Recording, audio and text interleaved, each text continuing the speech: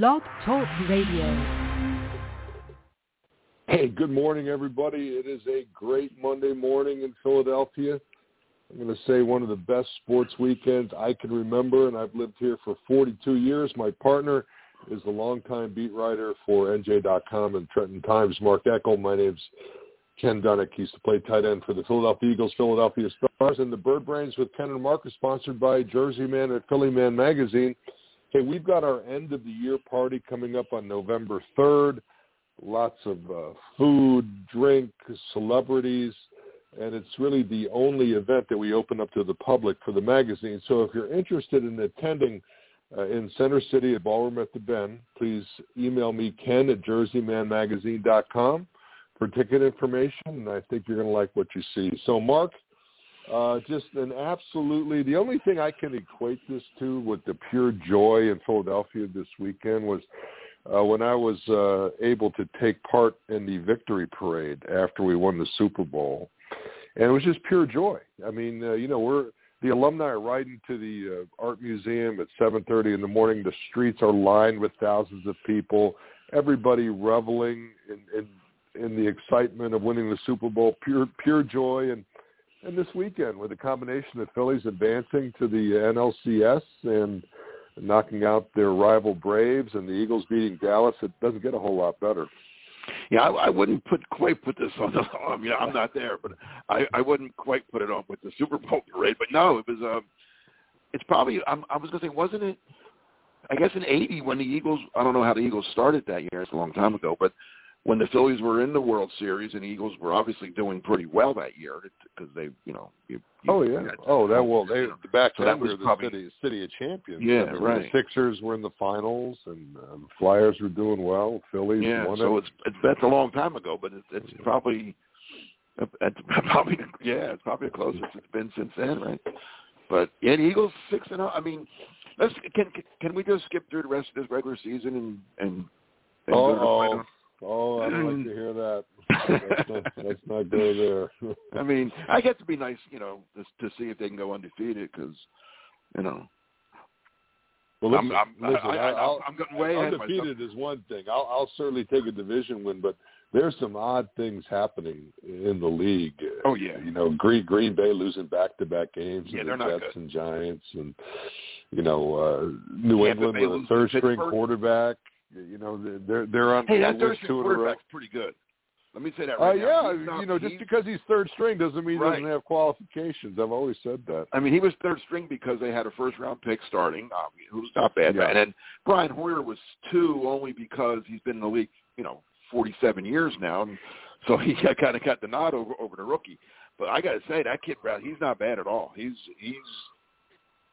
That's going to be interesting to see. I mean, he might be better than Mac Jones.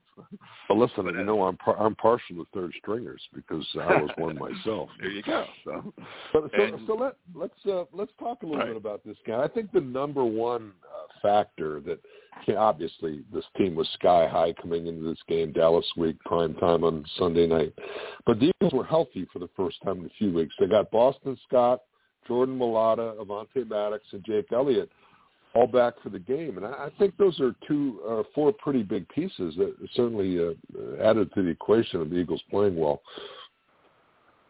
Oh, yeah, absolutely. I mean, you always want to have your top guys out there. And especially, I mean, they're all important, obviously, Jordan Mailata, left tackle. But Jake Elliott, too. I mean, you want your – listen, Dicker to kicker or whatever did well. But, Jake Elliott's the guy. He's their guy. What did they do with Dicker the kicker? Did they waive him? I didn't see. Did they? They had put him to, on? Yeah. I don't think they kept 2 kickers. He's going to get picked up probably again by another team that needs a kicker, or if a kicker. Well, certainly you saw Arizona's kicker struggle again yesterday. So, it might be a good spot for him. Yeah. But no, I mean the Eagles. I'll tell you this, and this is a credit. It's got to be a credit to Nick Sirianni, and his staff. They come out, other than the Jacksonville game, which they kind of got hit early and they fell behind, and there are a lot of reasons there maybe, but they come out with they're prepared for whatever the other team's going to do. I mean, they jumped on Dallas. They jumped on Dallas early again. Now I'm sure the people that find something wrong with everything are saying, "Oh, but they almost blew it again." Hey, listen, the other team is getting paid to play too. This isn't like you're playing the Washington Generals, So it was going to, I didn't think it was when it was, what was it, 20-0. I didn't think it was going to be 40-0. You know what I'm saying? Of course not. You knew Dallas. Dallas is a pretty good team. They were going to fight back. Now, I didn't think it was going to get 2017 either. But yeah, they're a talented team, but they're undisciplined. They had 10 penalties for 72 yards yesterday. I do believe Sirianni outplayed and outcoached Mike McCarthy badly, and I'll give you two examples of such.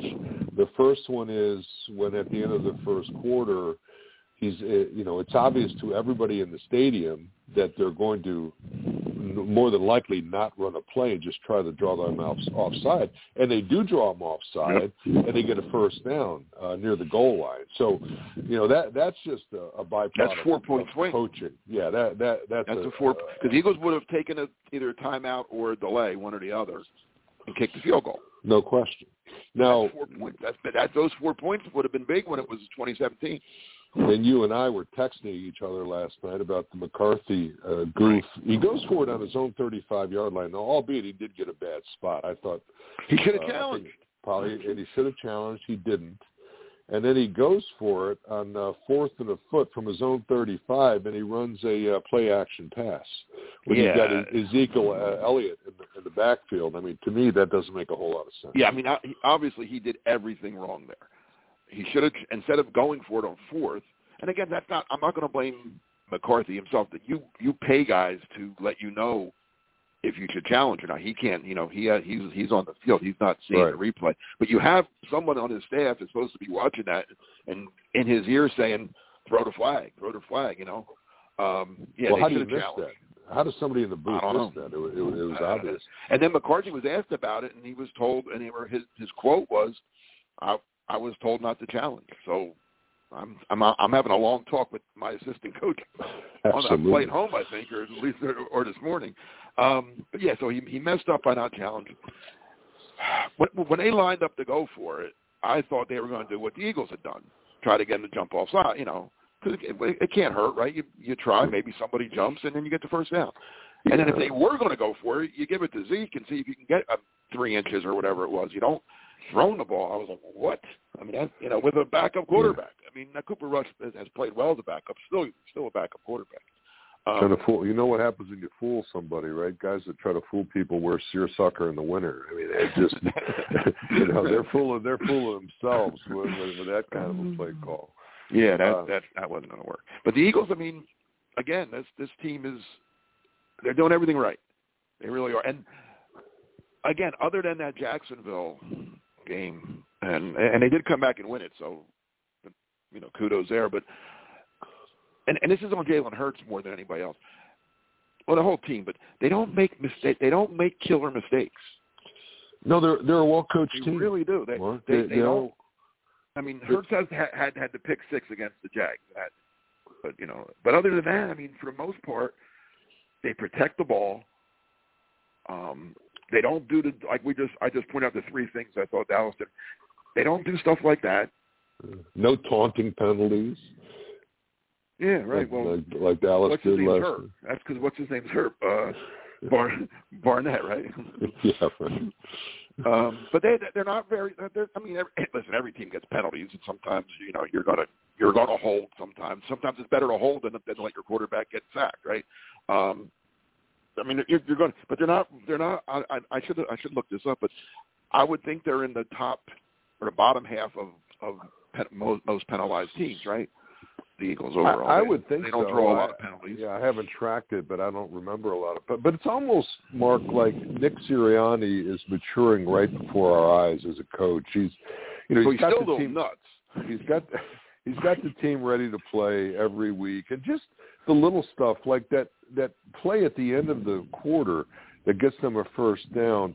A lot of coaches might say, let the quarter run out. No, that's an opportunity for him to do something that's going to help his team win, and it worked last night. And I see a lot of those little things with the challenges and things like no, that. He's right. He really never misses an opportunity to take advantage when he's got one, and it's kind of exciting to see as an Eagles fan. And a lot of that goes probably, you watch the other team all week, right? I mean, that's kind of what you're doing. You're when you get ready for the team for another game, they probably knew that they could get the Cowboys are, like as you called them, undisciplined. They're a highly penalized team. So maybe if he's playing the Giants or whoever, Tennessee, he doesn't, but he knows, hey, we've watched this before. I'm sure this isn't the first time Dallas. And I noted that there was a game a couple of weeks ago where Dallas jumped off sides twice. Yeah. So hey, listen, if we get, I don't think he coaches off the seat of his pants. I think during the week, him and his coaches and they said, hey, if we're in a 4th and less than 5, we can probably get them to jump. And they did, and they did. Yeah, everything's a well thought out decision. Now, Chris Collinsworth, who I'm not a big fan of his style. I respect everybody that does that job because it's harder than it looks. But Collinsworth made a comment last night, and I agree with it. I think this Eagles defensive backfield is the best that I can remember, and I'm going all the way back to. Wait a minute. No. Let me state my case here. Number one, you've got a shutdown corner in Slay. You've got James Bradbury. I don't know how the Giants release a guy like I understand. Well, because I don't think they realize. I think if the Giants knew they were going to be 5-1, they wouldn't have released him. Well, I'm serious. I think the Giants went into this year thinking we're rebuilding. He makes a lot of money. We got to do. If you give the Giants, truth serum and say, that was a money thing. That wasn't, and thinking that we're not going to be that good. Why keep a guy who's going to be a free agent next? That wasn't big. But they didn't cut him because he wasn't good enough. They cut him because he was making a lot of money, and the past regime had put that team in salary cap hell. Yeah. They had to do something. But anyway, no, I love when they picked up Bradbury. That's when I said, this team's for real now. That was the biggest weakness, I thought. They didn't draft a corner because I really wanted them to draft a corner, and because of the trades they made and things they did, which were good. Don't get me wrong, they were good trades, but they ran out of picks to get a good corner. Yeah, and they went out and found Bradbury.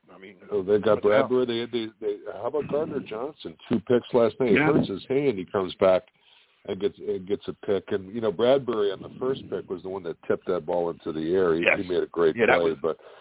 Now, the Eagles historian that you are, you're going to tell me who was a better Eagles defensive backfield in this one. Troy Vincent, Bobby Taylor, Brian Dawkins, Damon Moore, and Al Harris has. Oh, now you're name dropping. Come on. That's the best Eagles secondary ever. No, there's a Hall of Famer, a near Hall of Famer. 2 other guys that were very good. No, that's the best. But this was good. This is why it's important to have a guy like you with your expertise on the show. You can call me out when I make ridiculous statements. No, this is good. This is good. Would you agree that this is the best one of the best in recent memory? Yes, the best since that. That's a long time ago now. Troy's the vice president of the league now. So those guys are older now. They're older. A lot of the Eagles are up in the NFL. John Runyon, the ex-Eagles tackle. How about he had to send a letter to his son? Yeah, it's got to be tough over Thanksgiving dinner. It was a $5,000 fine, and he couldn't use his cell phone for a week. Do you think the response when he got the letter was, "Oh, Dad"? No, I think his response was, "Come on, Dad." Hey, T.J. Edwards, a really athletic linebacker, 14 tackles total between combined and between assisted and solo. He's a guy that's really stepped up. It's nice to see the Eagles negated their linebacker position for so long. Seeing those guys, and Hassan Reddick again with the bull rush. He bull rushed a tight end last night. I couldn't pick up who it was, but. For a guy his size to just absolutely center the guy up and push him right back into the quarterback, he seems to do it every game. He didn't get any strip sack last night, but he certainly made the quarterback rush. All right. Let me ask you this, because I like getting a player's point of view on this, because, I mean, I know what I think, but you could tell me, no, it don't matter. I think the worst thing that's happening right now is that they have a bye week. Well, you hate to see a team go into a bye week when they're hitting on all cylinders like this. Only nothing good. I mean, they're not injured, so it's not like, well, we need this bye because we have 5 guys that are right. Not be able to play now. Although Lane Johnson went out last night, his status is undetermined right now. I'm not going to go there. But I just think when you won 6, you don't.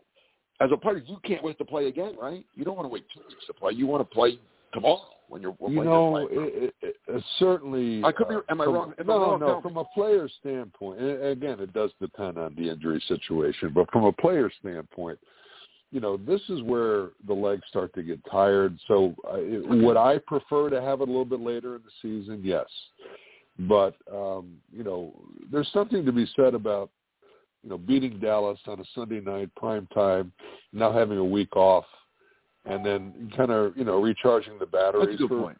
For what's going to be – listen, we talked about the schedule, and the schedule is certainly favorable coming up. You got the Steelers, who are down. They did wind up beating Tampa Bay. Yeah, I don't know. How did that happen? Well, it happened because Tom Brady has no offensive line. Yeah.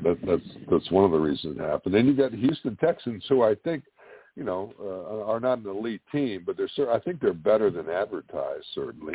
Well, I tell you what the Houston Texans do. They're not going to beat the Eagles. They're not going to win many games, but they're going to make you work. Like they play hard and they play physical. Yeah. So the Eagles are going to come out of that game with some bumps and bruises. They'll come out with a win, but it's not going to be a walk in the park win. It's going to be we're going to be in ice tubs on Monday because Houston, Lovie Smith, that's always been his style, and he's playing it with a bunch of young kids in Houston that they come out to play now. They just don't have enough talent, especially on the offensive side of the ball, to be even an average team. But they hit you. And then they follow it up with the Washington Commanders. And it wasn't that long ago, Mark, that you and I were talking about the quarterback situation and how we couldn't believe that, or Ray Didinger called the Hurts pick the worst draft choice he had ever seen. I think you might walk that back now. But to me, Hurts is showing Mahomes-like skills in his ability to avoid the pass rush. And Carson Wentz is shot. I mean, I was at that Washington game that the Eagles totally dominated, and he's got scared feet back there. He's looking for the next hit, not looking for the next receiver. So, although his stats are not terrible, but they're that's why stats don't always tell the story. A lot of stats out of the stats were. He had good stats last year with the Colts too. Exactly. Now Carson Wentz is finished. I mean. Ron Rivera tried to walk back on what he said, but he said it and he meant it, and he knew it when he was asked, why is your team not? You have 3 good teams. The 3 best teams in the NFC might all be in the NFC East, by the way. That's amazing, isn't it? I know. 2 years ago was the worst division of all time. Yeah. But he was asked, what's the difference between your team and those 3 teams, and he didn't bat an eye and said quarterback. Listen, back in the day, coaches would say that stuff all the time to motivate you. You can't do that now. You have to coddle these guys and stroke them. He said it, and he meant it.